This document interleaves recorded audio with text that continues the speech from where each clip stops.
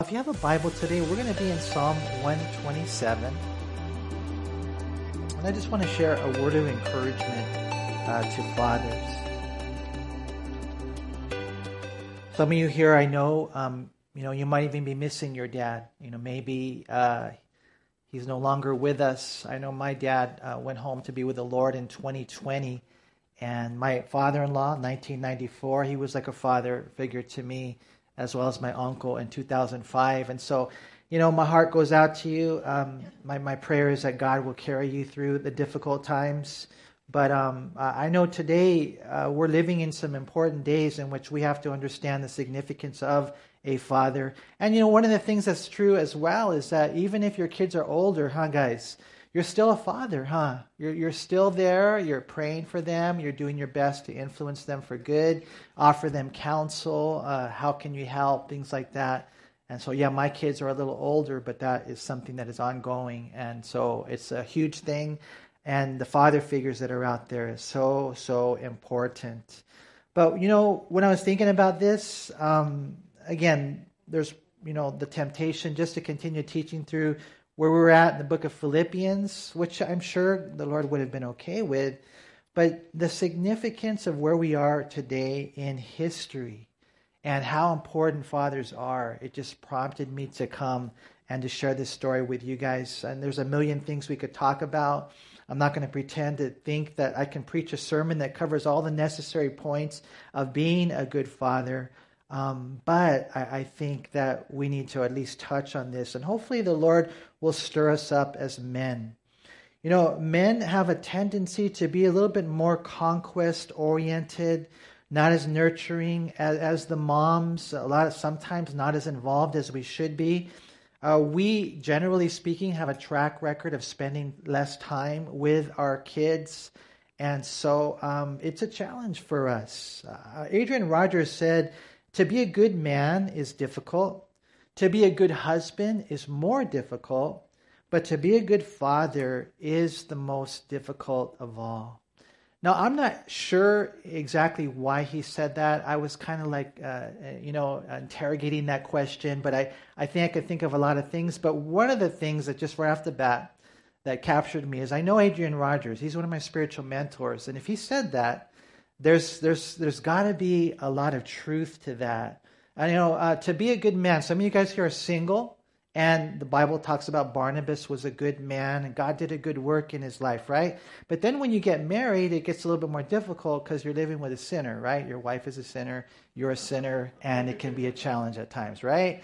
We talked about how it's like two porcupines trying to get together. That can be a challenge. But now you add more sinners to the group. And just the fact, I remember when my daughter was born, 1993, my son, 1996, these little bundles of joy. But me not having experience, so to speak. And here I have this responsibility of raising these kids. And some people say, well, they're innocent. No, they're not. They're sinners. We're all sinners, right? And Lord, how can I mold them and shape them and be used by you to raise them in your ways, with the primary goal being that they would go to heaven one day? That's my desire. And so, Lord, I know this is going to be a challenge. And what we see going on today is just that we are going to need God's help. Especially when you consider what's going on in the world today. The world today is trying to sell us a lie that says the role of a father is not significant. I believe that God knew what he was doing when he made Adam and Eve and then blessed them with children, right? Don't you? God knew what he was doing. So why is it that the world is trying to eradicate the way that God has given to us that nuclear family? It's because we have an enemy. I'm going to read to you a quote from a gal named Gloria Steinem. She's a feminist. And this is what she said. She says, marriage has existed for the benefit of men and is a legalized, sanctioned control of women. The end of the institution of marriage is a necessary condition for the liberation of women. She said, it is important for us to encourage women to leave their husbands. We must work to destroy marriage. She said the nuclear family must be replaced with a new form of family where individuals live together to meet the needs of all people. There must come a new way of looking at children. Children must be seen as the entire responsibility of the entire society rather than their parents. And so the world, or the mantra, the message that we see is that dads are not that significant. All you need is a mom. As a matter of fact, marriage and commitment through good times and bad times, that's not all that significant. And what it's moving towards is eventually parents are not all that significant. And so what we find today is going on today is exactly what's happening. That the state is trying to say that those kids belong to us, that we know better than you. And so currently in California, there's legislation, AB 665, AB 957. You can go to realimpact.us. You can find out more details about that. But basically what it is the state saying if you're a 12-year-old, mentally talking to their counselor at school, says, I don't want to go home because I don't think it's a good environment for me, then the school is not mandated to contact the parents. They just find a new place for that child to live. If the parent doesn't affirm the gender choice of that child, that young child, then again, the state will find a new place for that child to live. Now, this is real legislation going on in California today. There's a fight for the family. Now, I've told you guys this. The family is the fabric of society. And so that's why God said, I'm going to make a man. And he's going to be strong, and he's going to be given that role. The woman, I've told you guys this before. Who's better, men or women?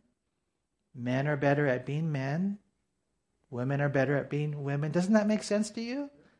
And God said, okay, you need a husband, you need a dad, you need a mom, and we need a family. And what's happened today is they're eroding that. So I was thinking about doing a skit one day. We should do a skit.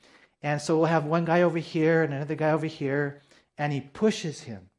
Okay? So picture yourself, you're on this side and you get pushed. And as a Christian, what do you do when you get pushed? You suck. No, I'm just joking. You don't do that, right? You don't do that. As a Christian, what do? You're like, okay, Lord, please help me. Lord, please help them. Then they push you again. And you're like, okay, Lord, please help me. Please help them. Then they push you again. Jesus said what? Turn the other cheek, right? That type of thing, right? But here's the problem now. This is part of the problem. There's more to it. But right here are my kids. Right here are my kids. And now you want to take my kids away. You want to say that you're a better parent than them. And so what do you do now? You push back.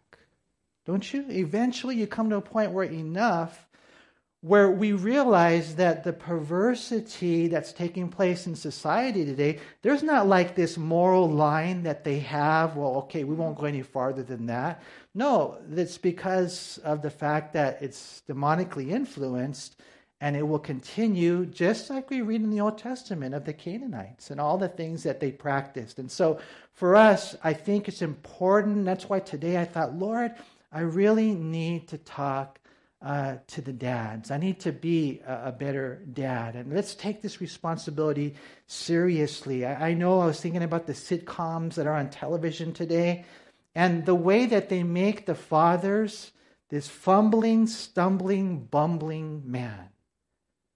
Okay, has that taken a toll? Oh, it's funny. Oh, it's entertaining.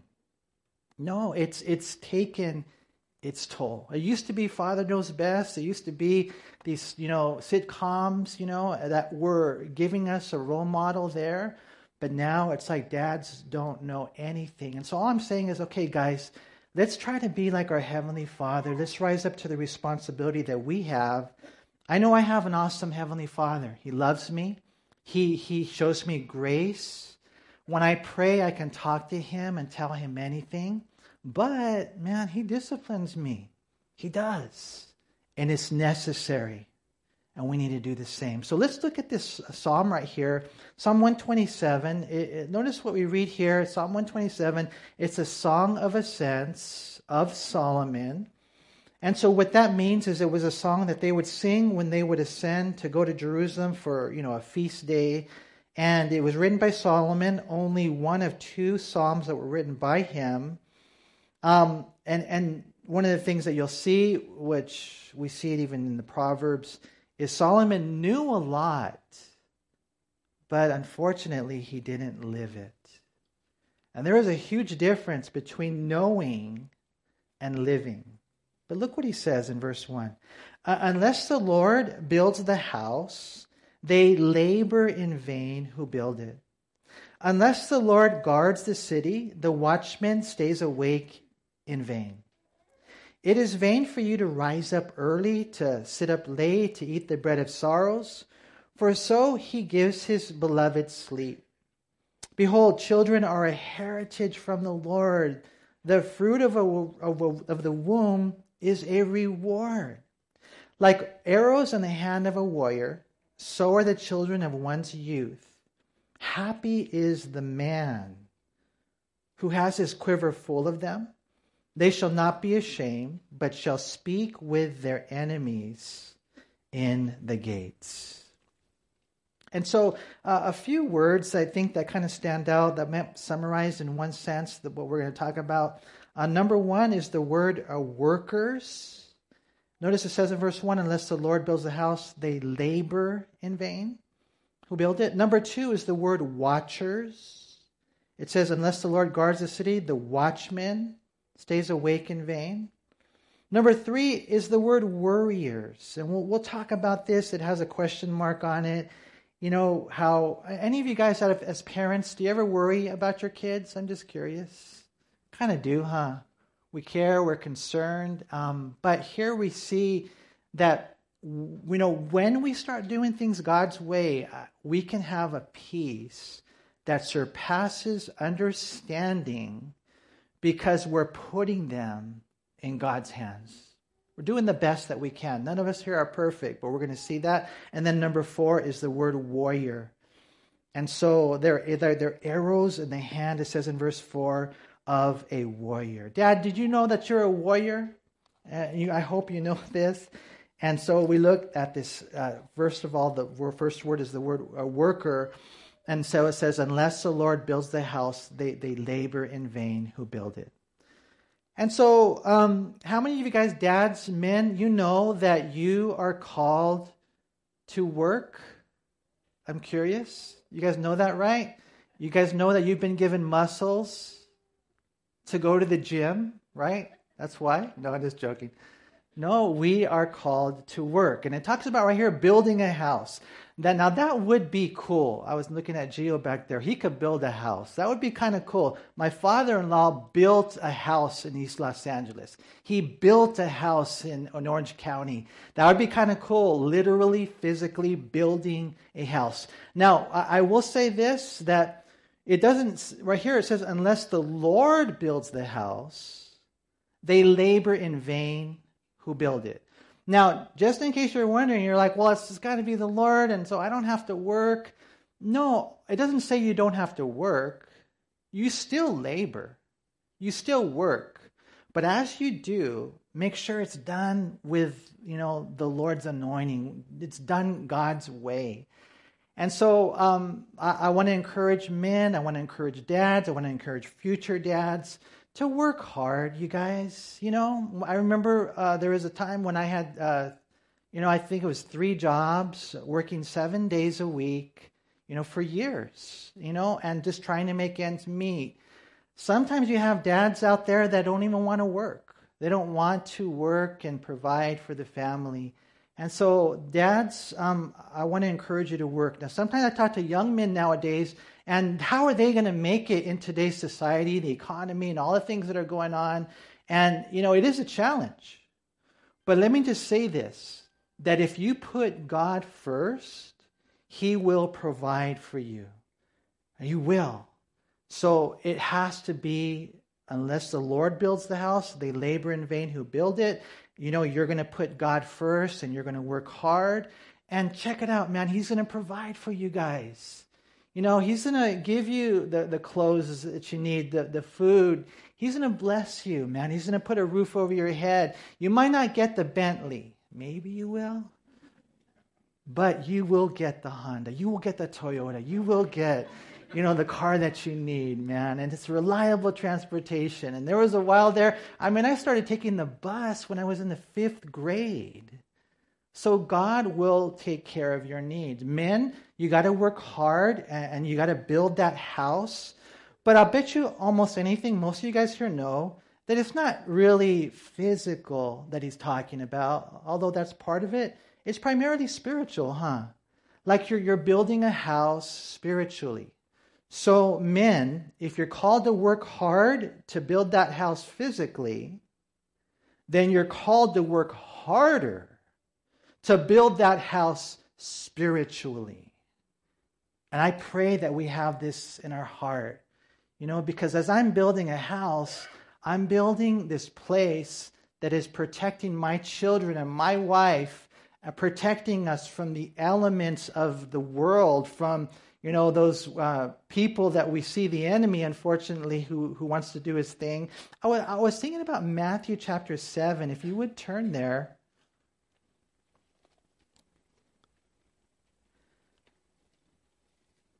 Matthew chapter 7. Now, Matthew 5 through 7 is the Sermon on the Mount, which is the closest thing we have to a Christian manifesto. And so the Lord gives us amazing words, on how to live our life as Christians. And so I really encourage you guys to read it and just to continue to read the Bible as a whole.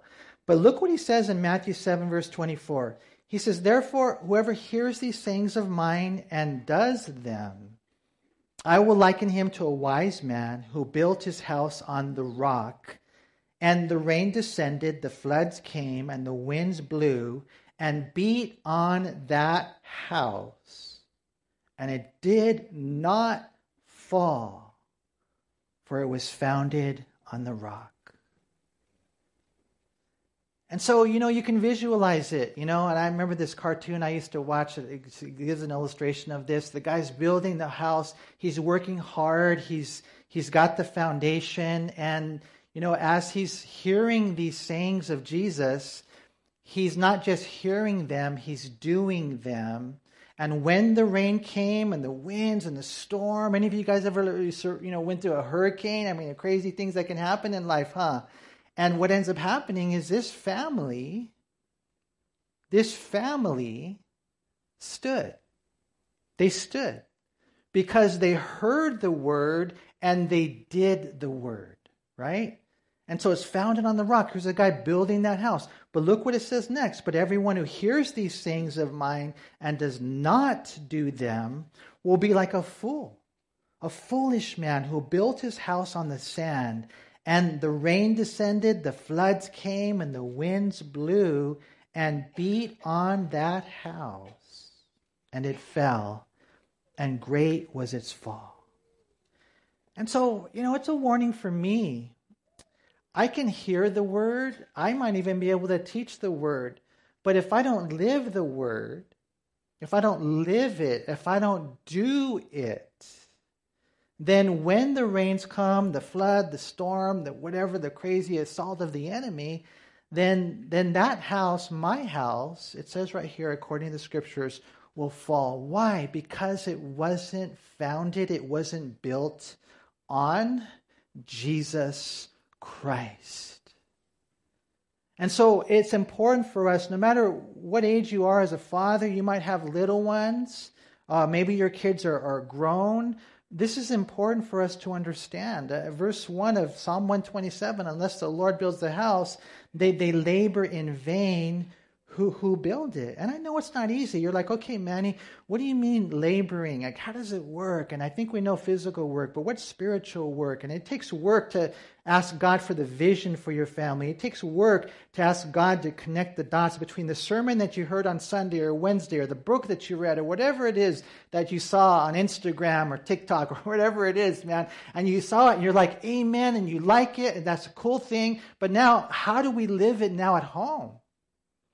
With me and my family. And it takes work. It really does. We're going to talk about things like prayer and other things. It takes wisdom. Proverbs 14:11 is an interesting verse. It says, "The house of the wicked will be overthrown, but the tent of the upright will flourish." I like that. It doesn't matter how big your physical house is. I mean, yeah, I own or I rent. It doesn't even matter. Whatever God wants you to do, right? It could be a tent. It doesn't matter. What we find right here is that it's a matter of being upright, about being obedient. And so for us, Ephesians 6:4, fathers, do not provoke your children to wrath. Bring them up in the training and admonition of the Lord. That takes work to teach and to model, to train them. Colossians 3:21, fathers, do not provoke your children, lest they become discouraged. And so there has to be that aspect of consistency in our life. And so all I know, there's more to it, but all I know is it's going to take work, number one, as we do things God's way. Number two, we have to be watchers. Notice again here in Psalm 127, it says, "Unless the Lord builds the house, they labor in vain who build it. Unless the Lord guards the city, the watchman stays awake in vain." It doesn't mean you're not supposed to be a watchman, because of course God's the one who ultimately protects them. But dads need to know, I need to know, that part of my job is to protect my family. And I hope kids are okay with that understanding as well. Hey, part of dad's job is to protect the family. Let's just say there was someone trying to break into your house. Would you say, "Hey, Mom, can you go get him?" You're not supposed to really do that, right? Imagine that the husband is sleeping. He's like, "Hey, sweetheart, can you go find out what's going on?" No. He's supposed to be a protector. And I think there's an aspect of that we all understand. But it shows itself in many, many, many different ways. What we find right here is the fathers are to work, the fathers are to watch, and as we're watching, then we just do our best to try to protect our family. We're going to see later that there's a time when they're in our hands and there's maybe a greater influence, but then eventually we have to let them go. I read this. Let me read this to you real quick. "No longer does he need to sit in your big easy chair and listen while you read Jack and the Beanstalk. Now there is a professional storyteller called television. It doesn't doze off or become impatient. You can work those extra hours in the office, earning a little more, so your children can then have a bigger television." And so how many times, and again, I don't want to sound legalistic. I know people are already tuning me out, because he's talking about television. Be honest. Be honest. It influences. And sometimes parents will have kids, and rather than watching them or spending time with them or talk to them, they give them an iPad. This is your babysitter. Or they put them in front of the television. And a lot of times not really understanding what's influencing them. And so fathers are called to protect. Well, sometimes we don't want to protect. Why? Because our kids get mad at us. Who's the parent? We need wisdom, not to be legalistic, but we need wisdom not to be hedonistic. God will show you. And one of the things that's important is that all of our children are different. Protecting them physically, of course, but protecting them spiritually. And again, there's a million things we could say about this, but one of the things I want to say is probably one of the best ways you can protect them is by praying for them. Matthew 26:38, it says, "Then he said to them, my soul is exceedingly sorrowful, even to death. Stay here and watch with me." Right? That's when Jesus went to the garden to pray. In Matthew 26:40, it says, "Then he came to the disciples, found them sleeping, and said to Peter, 'What, could you not watch with me for 1 hour?'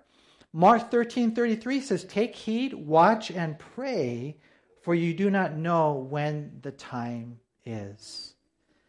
And so I encourage you guys, and if you only got one thing out of the whole study today, I would probably say this: pray for your children. Make sure you pray. Don't just Lord, bless Ariel, bless Aaron, and Lord, watch over my mom and my wife, and Lord, and then you go and you're praying for other things. I mean, is that how I'm going to pray for my daughter?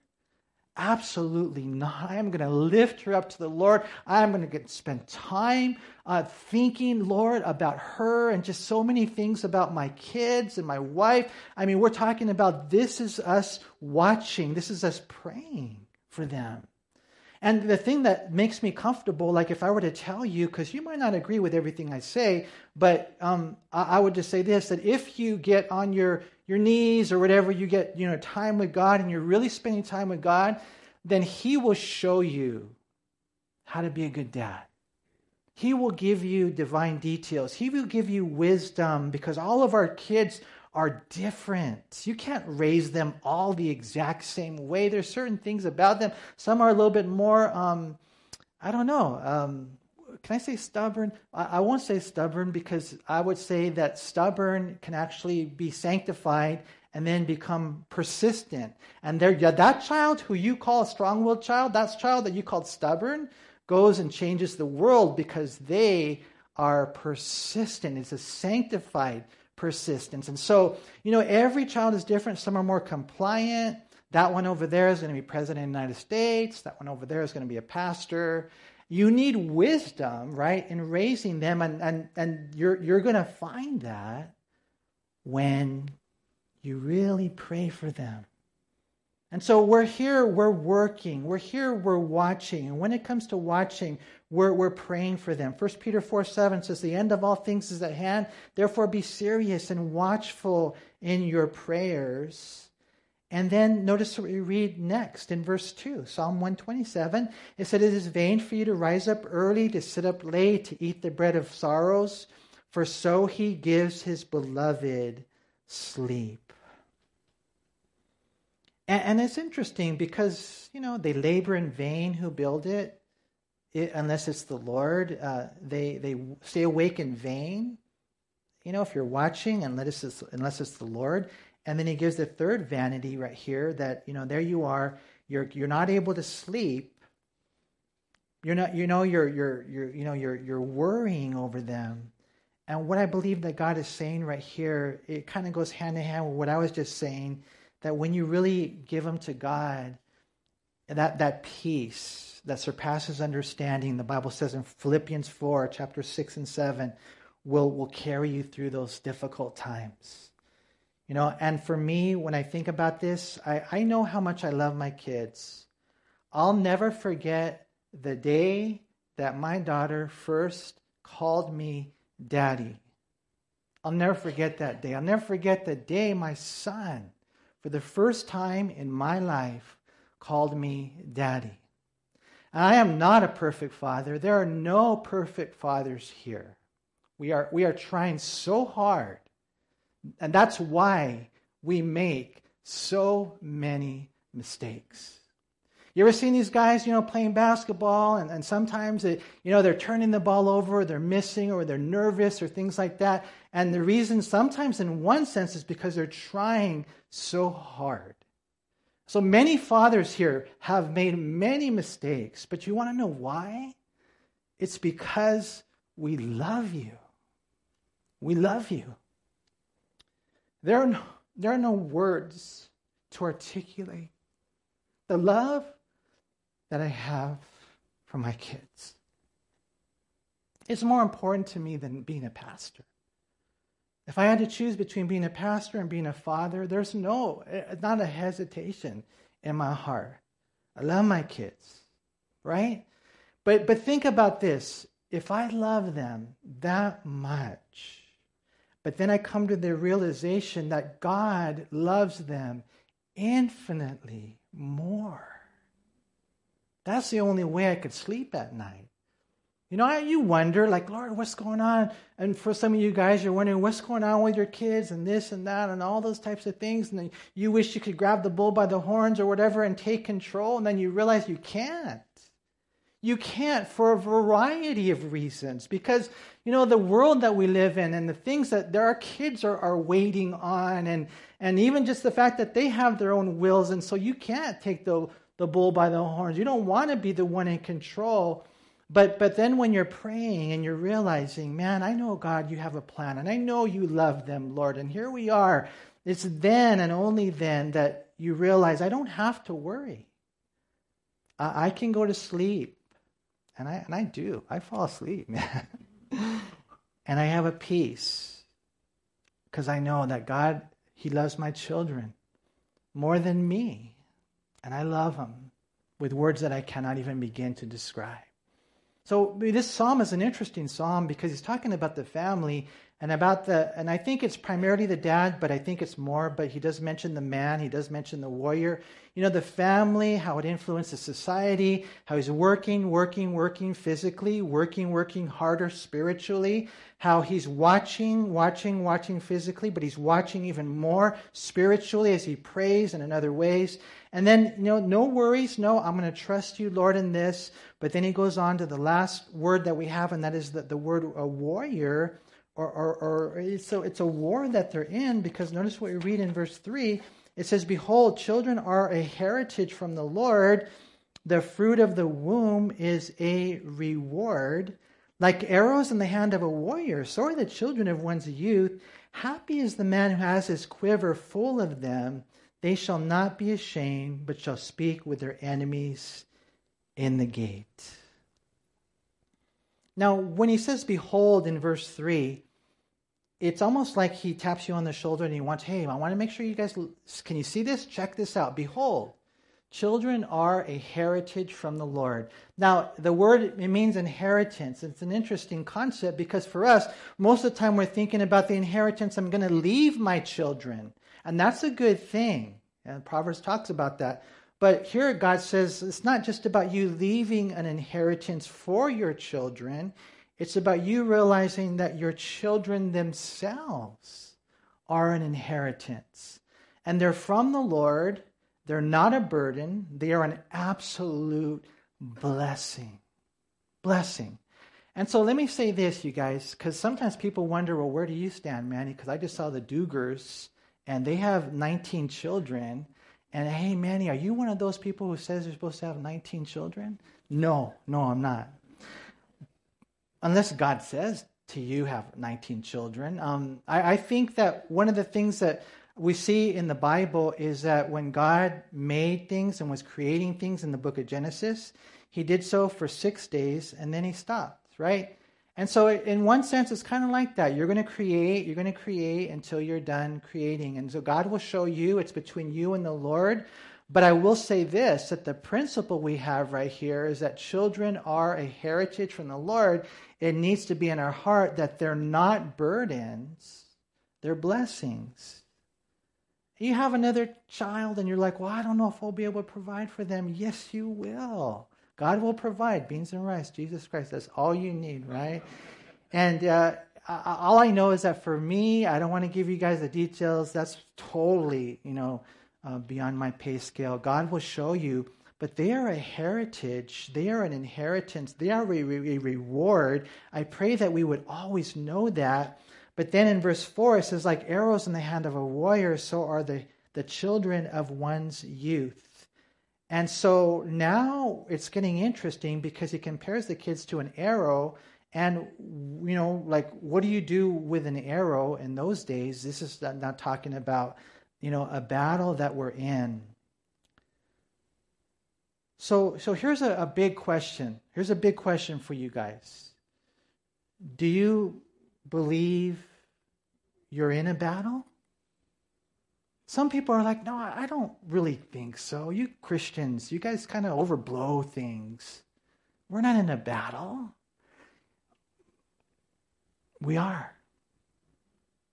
And sometimes we're oblivious to it. I think sometimes people are oblivious to it. But there is a war going on. There's a war for souls. The Bible says in 2 Timothy chapter 2 that if you're a Christian, then you're a soldier, in the battle. And you're fighting for righteousness. You're fighting for your kids. What kind of world do you want your kids to grow up in? Well, if we don't fight, if it's for us, well, it's just a playground. You're a quencher. You're trying to take away all my fun. No, we're not. I love having fun. I think that a large part of family, you got to have a lot of laughter. It's so cool, right? But it's also a battleground. And so in one sense, those kids are like arrows. And so the arrow you get, you want to shape it. You want to sharpen it. You want to get it ready to go out. Now, not to do what you want, but to do what God wants. And so they're in your hands, and then eventually the day's going to come where you launch them out. The time that they are given to us, this is what we do. We shape, we sharpen, but then eventually the day comes where we launch them out into the world. Some will be pastors, some will be plumbers. There might be a president. That one might be, an actor, an actress, a musician, an engineer. I was talking to a young man yesterday, really excited about this guy because he knew what he felt God was calling him to do. He was called to be an engineer. Now, you as a parent, it's not your job, it's not my job to tell them what I want them to do. No, mijo mia, what is God calling you to do? And then I'm going to support you in that. And then you're going to launch out there and you're going to be whatever on city council, you're going to be the mayor, you're going to be on the school board, wherever it is that God has you to shine in the darkness. Because where the church, I think, messed up is we we can't be out in Hollywood or we can't be out in the world. No, we are supposed to be in the world, just not of the world, right? And so for us, okay, Lord, as a dad, I pray every single day. I mean, I pray different times in the day, but my first prayer period is exclusively for my family. Just them. And every single day, because I don't know what God has for my kids. I don't even know what God has for me, but every single day I'm lifting them up. Now, does that mean that they're forced to do things, obligated to do things? No, but God will work on their behalf. And so right here, it's so cool. Happy is the man who has his quiver full of them. I think of my brother Rich and what a blessing he is. And Jerry and you guys are so, you got your quiver full, right? They shall not be ashamed, it says in verse 5, but shall speak with their enemies in the gates. Now that's an interesting thing to close with, but I think that sometimes we forget what is going on in the world that we're living in. For us, most of the time, like I said earlier, we're like, okay, we don't want our kids anywhere near the enemies, and we're moving them over here. We did talk about, protecting them. But Adrian Rogers said many times we're trying to keep our children from the enemy. And he said, friends, we ought to aim our children at the enemy. And I thought that was interesting. I'm like, what do you mean by that? Because right here it says that because of the fact that dad has worked or that mom has worked, they have watched, they are no longer worrying, they know the war, they've prepared them for life because of the fact that they've poured into them spiritually and then the love and the grace and just the kindness of life. It says that eventually the day comes where there they are in front of the gates and in the city gates when they would have the conversations with the enemy who's coming against them in war. And our kids, the future generation, will be the ones to defeat the enemy. And that's how we always have to have that in our heart, you guys. We always have to have this understanding. What would it be if my child was successful in life and graduate of Ivy League school, made a whole ton of money, but when they died, they didn't go to heaven? I mean, I want them to have a beautiful life. Don't get me wrong. I really do, like life on earth and joy and smiles and all that kind of stuff. But I know that ultimately my responsibility as a dad is to pray for them, love them, hopefully be an example so that they themselves would also choose to follow Jesus Christ. Steve Camp, he wrote a song, and I'll just close with this. These are the words. It says, the first time You called me Daddy. My heart leaped through the sky. Then I was struck by the reality that laid before my eyes. And so I cried, I want to be shade for the children, a shelter from the storm, to be a place where they can grow in the ways of the Lord, to train up my child to live a pure and godly life through the struggles and fears and dreams and tears of every day, to be shade for the children. And that's an old song by Steve Camp. And, picture a really hot day. The other day we were out there in Dodger Stadium, and it was hot, and guess where we went? We went to find some shade, And dads, let's try to be that for our kids. I know it can be tough for us because we love so much and we're trying so hard. But my prayer is that God will give us wisdom in these things. And don't give up, man. Don't give up. God will show you. That's the beautiful thing about this, is that we have a Heavenly Father who, think about it, He allows us to call Him Daddy, Him Abba, because we have placed our faith in Jesus Christ. You guys have done that, right? Right? If you haven't, I pray that today would be the day. You choose to follow Christ, knowing that He died and rose again. And it's so cool, because then you become God's child. The Bible says as many as received Him, speaking of Jesus, they have the right to become children of God. And that's a beautiful thing.